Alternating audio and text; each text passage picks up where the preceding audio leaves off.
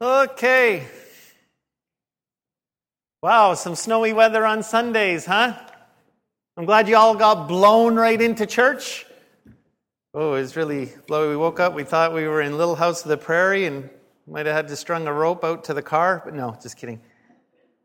We can find our way back, but that was interesting because I got to Perth and it was sunny.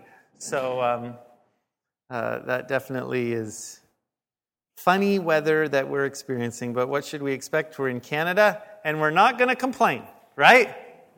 We're going to be joyful, right? Yeah, all the mums are saying that, right? So we're going to change gears today out of the words of Jesus I mentioned last week. We'll have, if you weren't here, we talked about the Holy Spirit last week, the words of Jesus about the Holy Spirit. Encourage you to listen to that. We'll have that on the website this week. But this week we're going to turn to going through Scripture again in a book. And so if you have a Bible, 1 Timothy. If you don't have a Bible, raise your hand. And we'd love to pass one out. GR's ready to go. But the book of 1 Timothy this morning.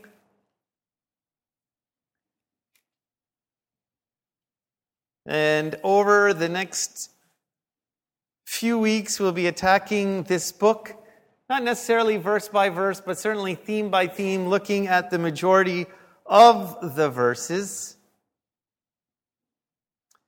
1 Timothy. So when you get through the Gospels, you march through some of the epistles, and then you hit the T's, the GE Power Company, Galatians, Ephesians, Philippians, Colossians.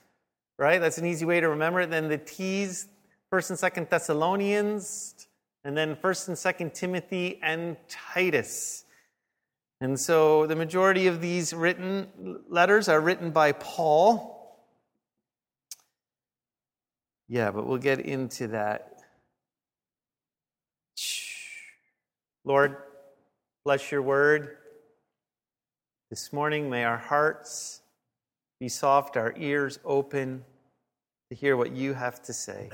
Holy Spirit, as we learned last week, there is no power without you. So as we lay out the foundation of some thoughts, I pray, Holy Spirit, you would come and give them power. That you would help us to see Jesus and the truth that Jesus proclaimed. We do pray for Amy's mother. Your hand would be with her and that she would know you. Lord, we pray that you would be working. Again, we pray for Mary that you would touch her, that you would banish any evil cells away from her body. That you would make her strong for your glory. Think of others who aren't well, that you would strengthen them. We think of God, our community, and that you would be working to draw all men to yourself. All our community, all our children, all our women, everyone, Lord, families. We want to see a move of your Spirit for your glory. Pray these things in your name. Amen. So I gave this message a little title, Living Out Our Call Without Fear. Living Out Our Call Without Fear. So we start this little study in the book of Timothy. If you don't know, 6 chapters. We're going to theme it out and see what the Holy Spirit's going to show us through his word. It's important when you begin any of these letters to know a little bit of the characters involved, to know where the letter was sent, to know a little bit of the culture. So we're going to take a couple weeks to explain that, even probably before we get into a lot of the written words. The author is declared to us here right away in the first verse, and it says, Paul, an apostle of Jesus Christ, by the commandment of God our Savior, and the Lord Jesus Christ our hope, to Timothy, a true son in the faith. Grace, mercy, and peace from God our Father and Jesus Christ our Lord. So today when we write a letter, we usually kind of sign it at the end. If we're writing an official letter, certainly. We might introduce ourselves at the beginning, but we sign it at the end. And here, Paul introduces himself. He is writing to an individual. As we see, the first two, Timothy's and Titus, are two individuals.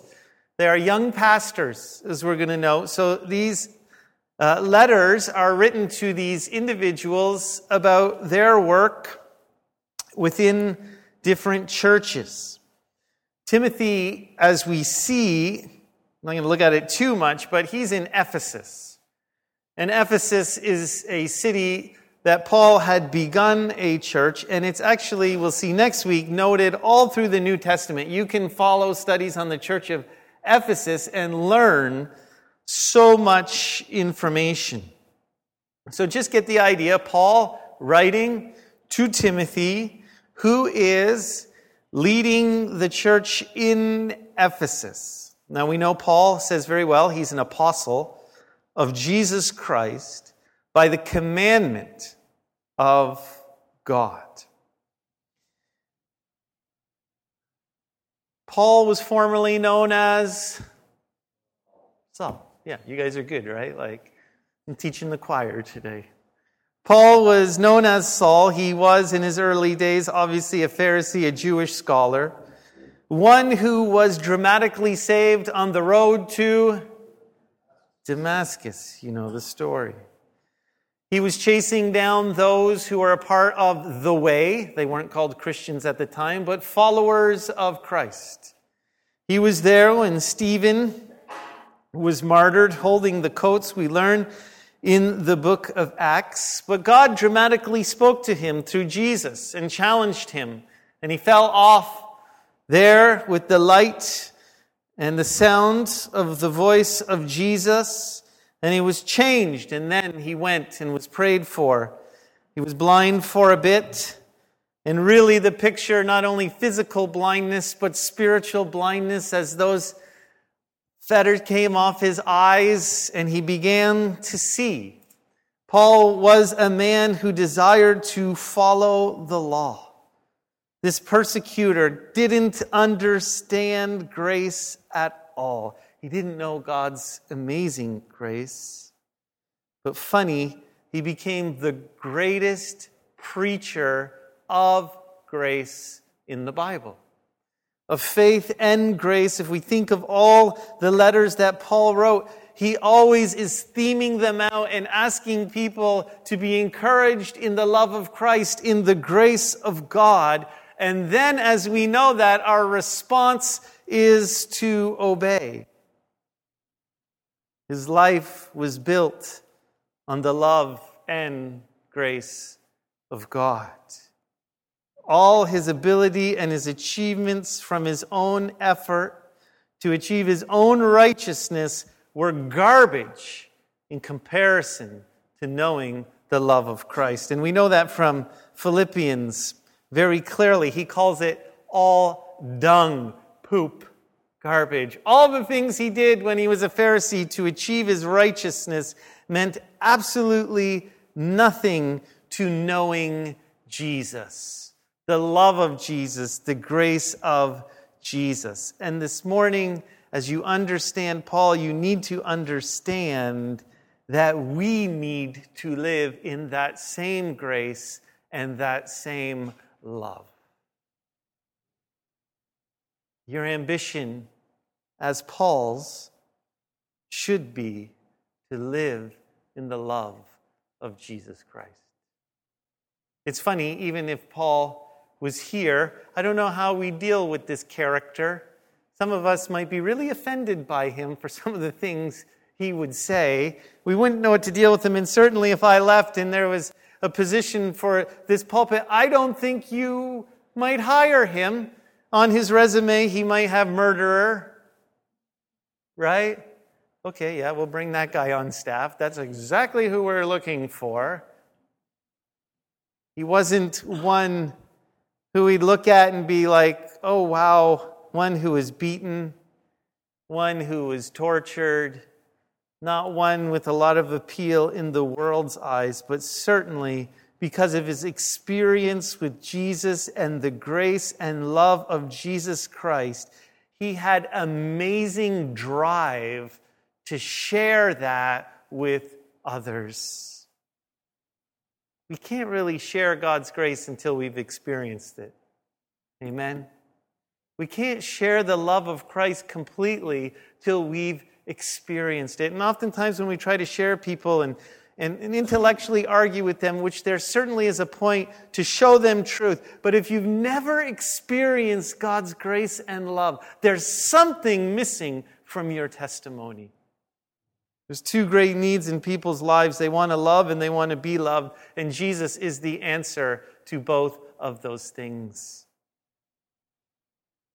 Paul, when he writes this, history would tell us in commentaries that he was older. And so as he's writing this to Timothy, he's seasoned. He's been through a lot of things. He knows what God wants. He's been on all these missionary journeys. He's in jail or just out of jail. He has suffered for Christ and he knows what's important. He has this amazing relationship. And as you go through this book, one of the things you're going to see is a lot of it is simply about our understanding God's grace and our character. There's not a lot of theology in these books. Paul had learned, and when he was trying to talk to these young men, it's all about Jesus. It's all about their character. It's not about what they know. It's not about the law. It's about the grace and love of Jesus Christ. You think when he got older, he would change his tune, but it became stronger and stronger. And even as we will enter into the book of Titus, you will see that that theme continues. And even in this book, what is the things needed to be in leadership or service within the church? They're all focused on character, and that comes from knowing God's grace. I want you to note he's an apostle, but it says by the commandment of God. If you read the other epistles, you might have read by the will of God. This is one of the few places where it says by the commandment of God. I am an apostle because God commanded it. Not only is it his will, as he mentions in the other book, but I really don't have a choice because when God got a hold of me, that was it. You're done, you're sunk. It's funny when people say, well, I think I have a call to the ministry. And someone could have confirmed it in their life or a call to do something. And sometimes they're running away. And I say, you can run, but you can't hide. Because when God gets a hold of you and he has something to do, no matter how hard you try to run away, he's not going to let go. Amen? The commandment of God. It was something he had to do.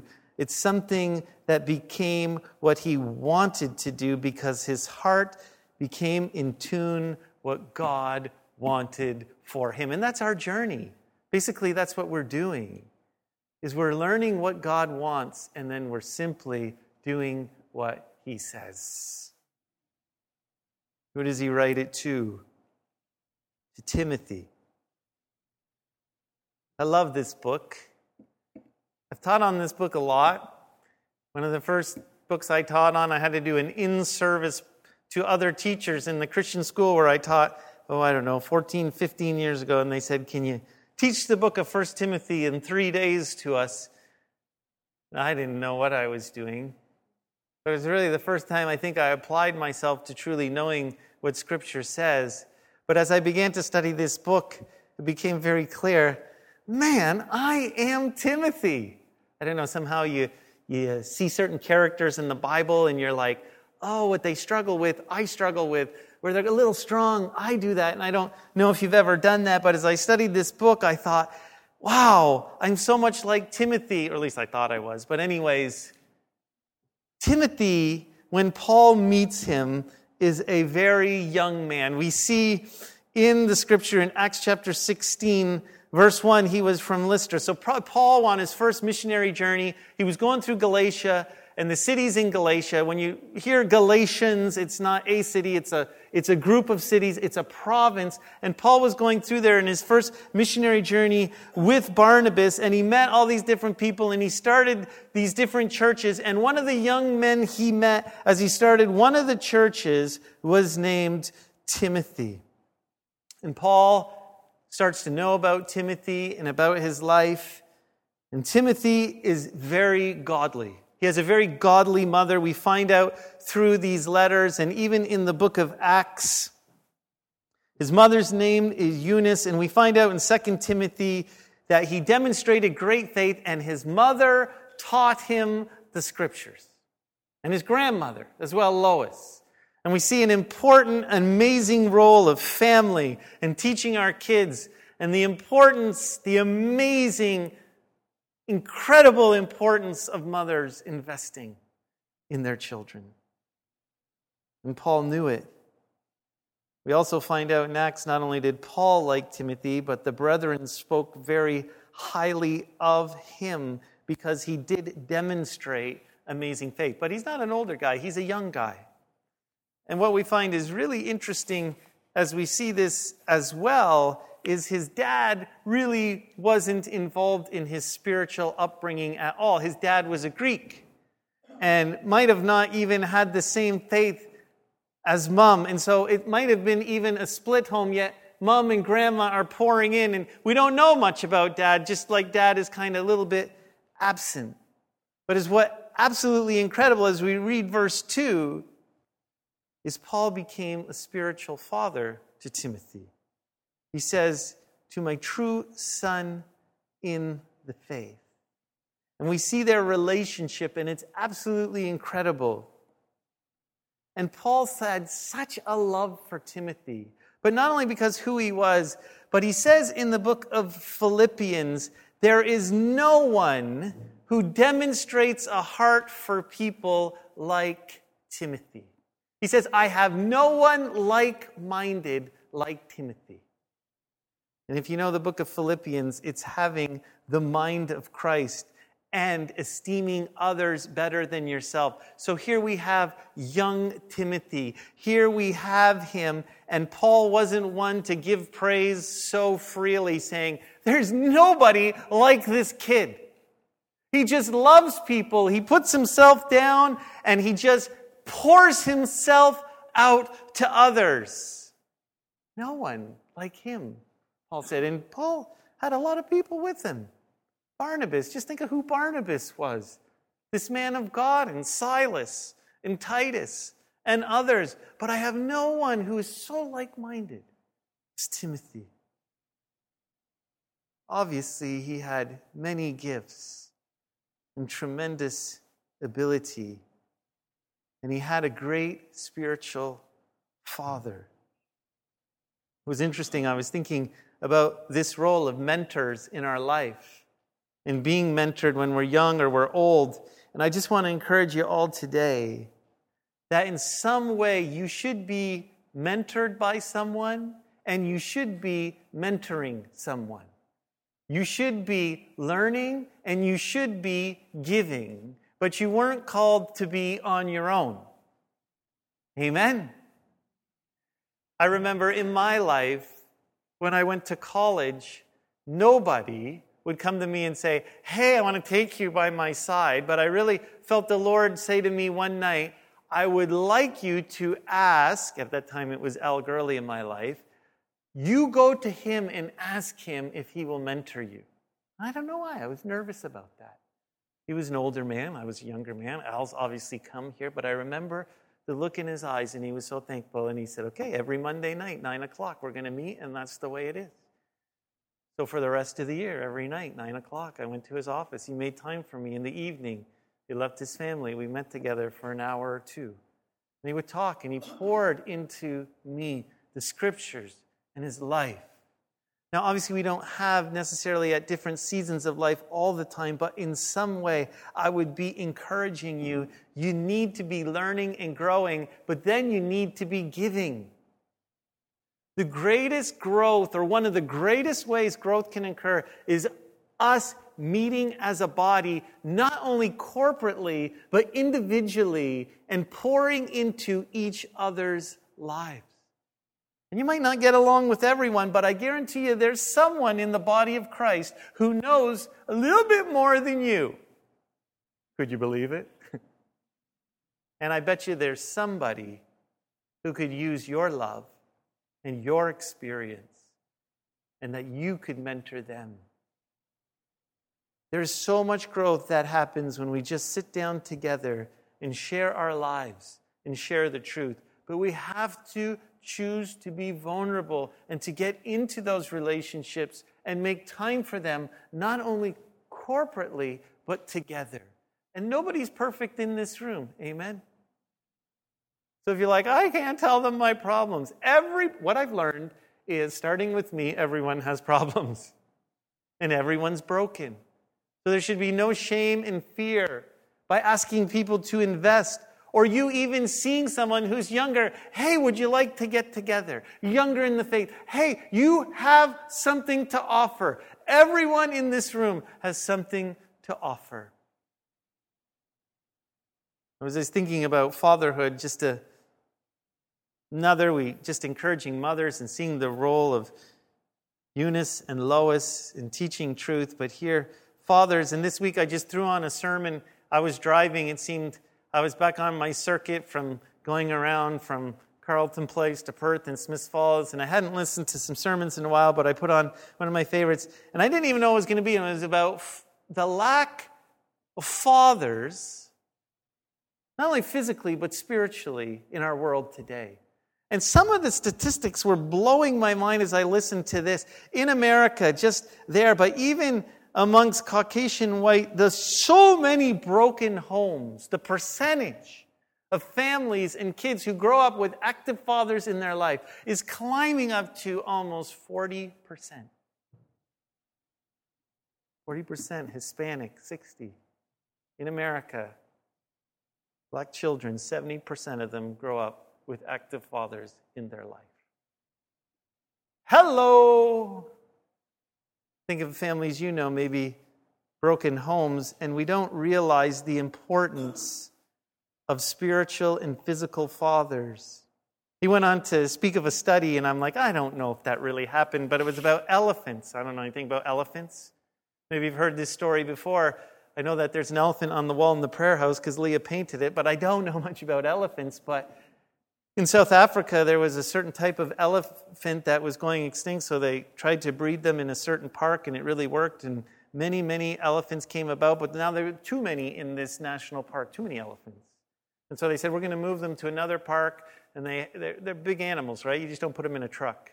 So they thought they're just going to move them with the helicopter and put a harness underneath them, and they tried the older male father kind of elephants, but the harness kept breaking. And they said, we just got to get some out of here, so we'll just take the young males and move them. So they took a lot of young males, moved them to another park. And in this other park, as those young males were there became an interesting situation going on. All the rhinoceroses were dying, and they didn't know why. They thought it was a disease, but then they put cameras in the park. Someone actually wrote a little book on this. And what happened is these young elephants were killing these rhinoceroses and doing things they shouldn't do, but you'll have to read the study yourself. They didn't know what to do. They finally thought let's try and get the other elephants there, some of the older male elephants, and so they actually did create a way to get them there, maybe stronger harnesses. But it is really true, and they have video of this, but as they brought in the older male elephants, within 6 weeks, no rhinoceroses were ever killed again. And the reality is those young elephants weren't being taught what was right or wrong. And as the older elephants came in, these are animals, by the way, that all the behavior that was wrong stopped. And we wonder in our society why it's running wild.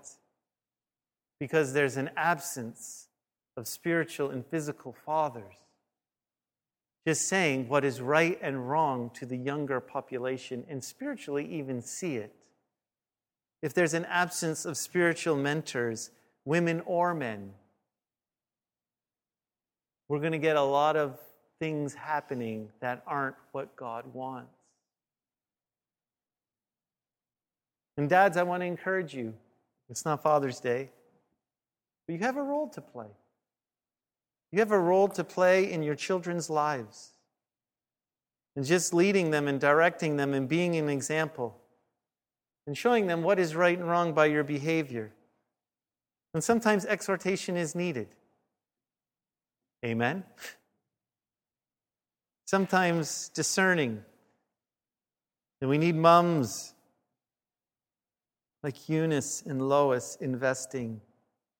And we need dads doing what they're called to do.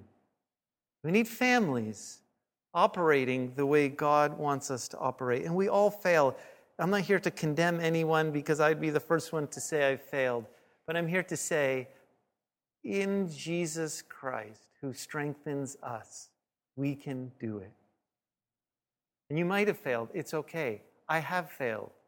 But today's a new day and His mercy is new. And no matter how old our kids are, whether you don't have kids and there's someone you can invest in the body of Christ, whether it's a young man or a young woman or a young Christian, we need to take up what we're called to do and do it for His glory and stop being distracted by the things of the world. Amen. We need some people to say, I'm the true mother of so-and-so spiritually. I'm the true father of so-and-so. I worked in their life. I love them. There's a genuine relationship. I can tell you what they're good at or bad at, or you could tell me. And how important it is. And we see something of character even in these first two verses. Paul's not writing a letter to someone he doesn't know. To Timothy. To Timothy, my true son in the faith. Well, Timothy, I've said a lot of good characters, but maybe this is where I saw myself in Timothy. Timothy did have some struggles. And you probably might know them. Does anyone know one of Timothy's struggles? What was he known for? Art? Yes. I feel like I'm in class. Yeah, raise your hand. Anyone want to add to that?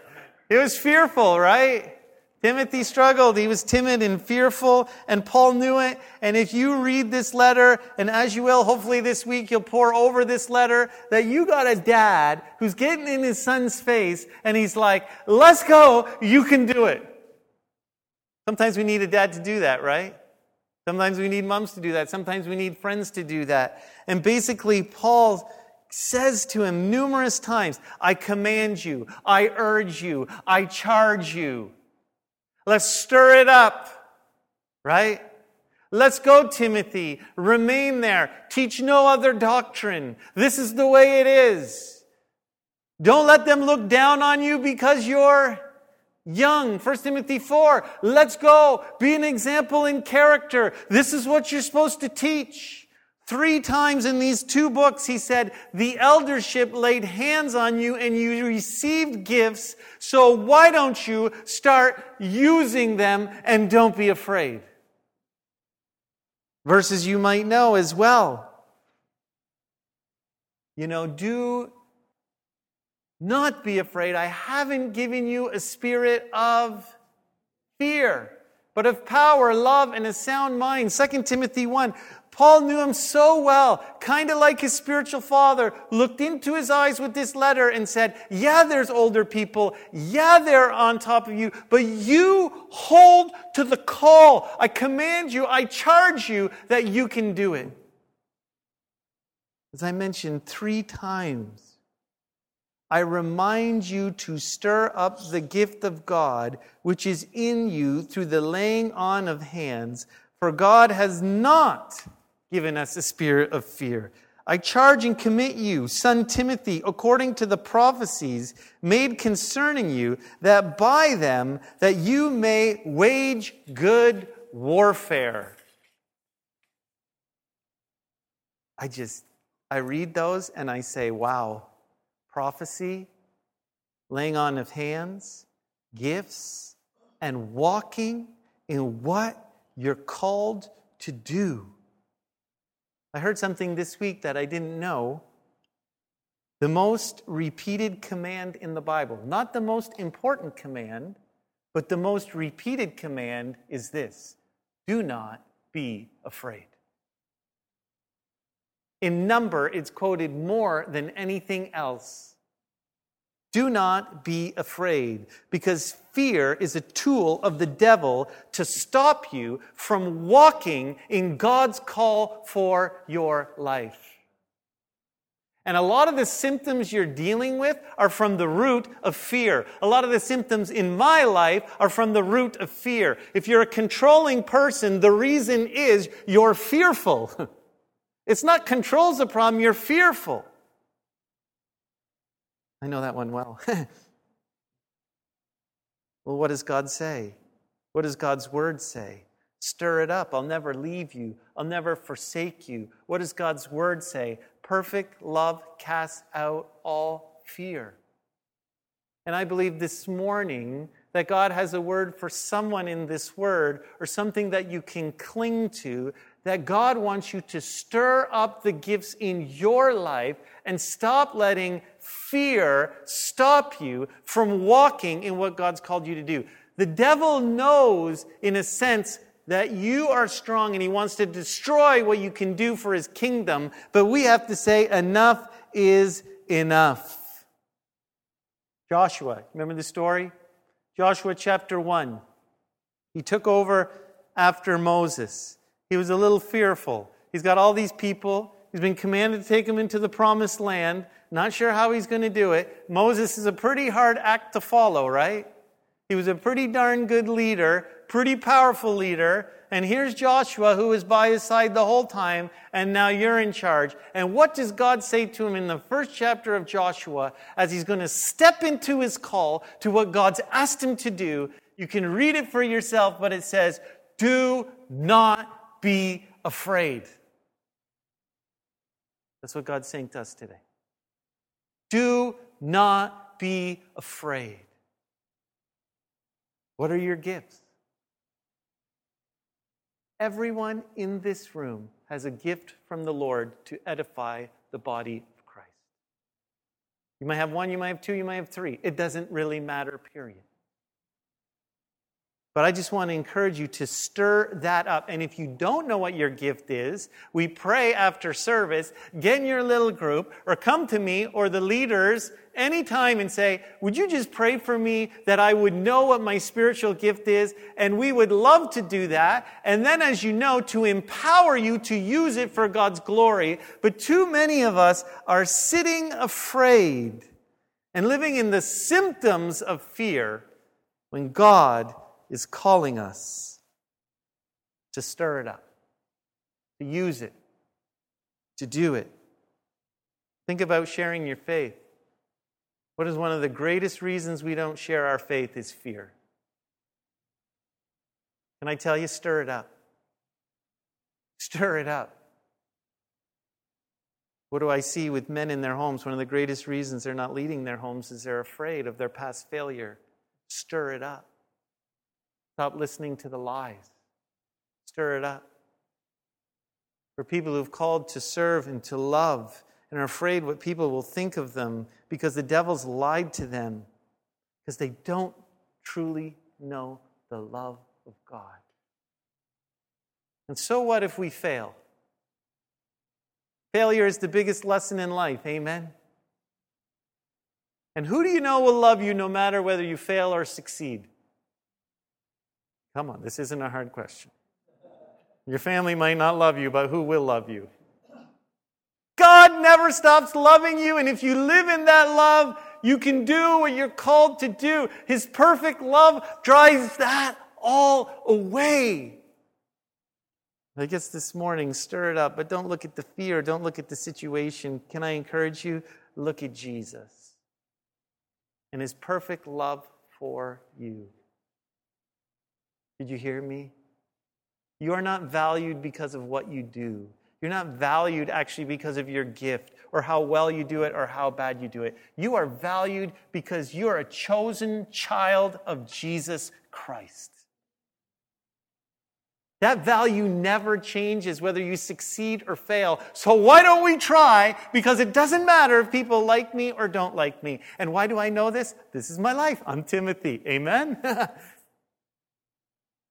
But I can walk in the love of Christ, and it will drive out the fear that I may use my gifts for His glory.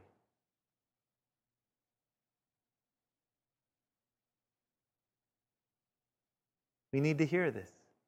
You're gifted. Use it. Stir it up for His glory. No matter the lies of fear the devil puts in your heart, do not be afraid. By the way, there's a whole bunch of other lies. No one will love me. I want this in my life. It'll never happen. Blah, blah, blah. You name it. We can talk about lies all day and all night. God loves you too much. And He wants to break that weapon of the devil this morning.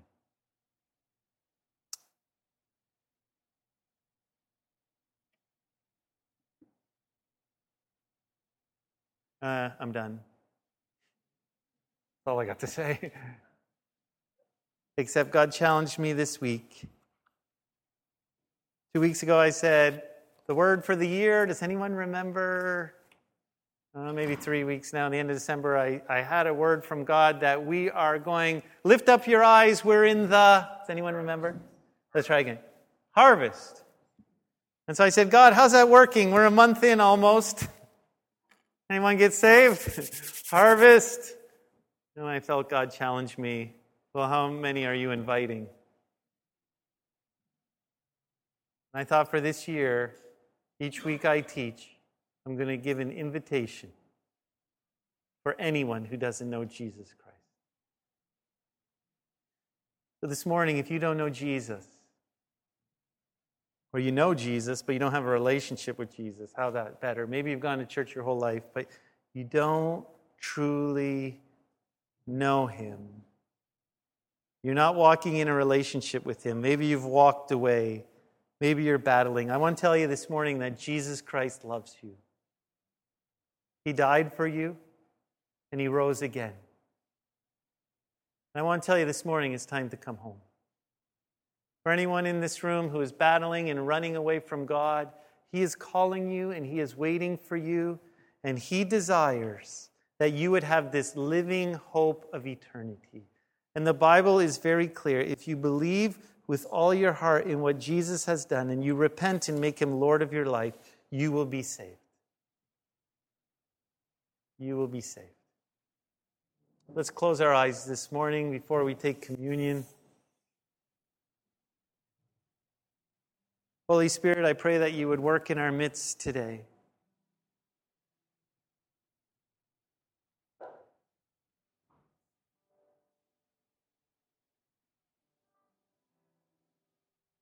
Is there anyone in this room who is running or doesn't know the Lord? I want to encourage you to come back to His love. Come to His love the first time, to know His forgiveness. It's not knowing all the stories. It's not knowing about Jesus. It's knowing Jesus. It's deciding to repent from sin and to follow Him, to live in His forgiveness, to walk in Him.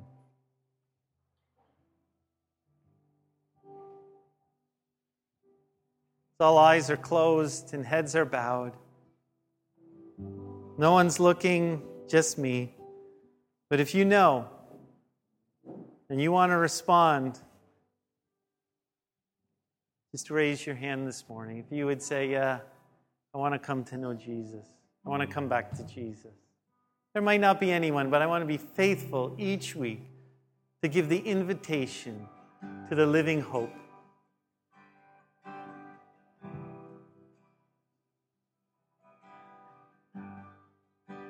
He loves you so much.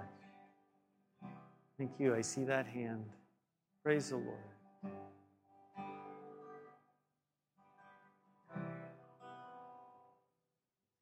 Maybe this morning you've been living in fear. You know God's called you or asked you to do something. Maybe you're like Timothy. And you just need a dad to come alongside you, the Word of God. God, the greatest dad of all. Maybe you're struggling with fear and you need to hear these words. God loves you. Now stir it up and get rolling.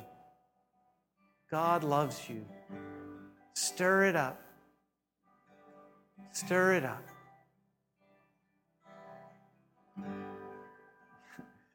Oh, there's nothing like a loving dad. It's eyes of love saying, enough is enough. Enough fear. We're going to live in love. And we're going to do what God's asked us to do. I don't know what it is. I don't know what He's asking you to do, and I don't even have to know. I just know He loves you, and He wants to use you. And I know He would say, do not be afraid. He says to me and to you this morning, I am with you. And I'll never leave you. I'll never forsake you. I value you because I created you. And I have a plan for you, a good plan. Don't be afraid. Don't be afraid. The elements are in the back where we can see this perfect love on display. That we can be thankful and reminded of God's perfect love. And may it cast out all fear this morning.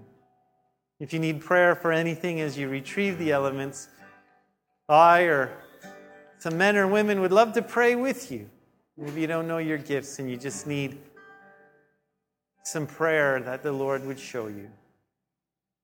Let's just worship Him and His perfect love this morning.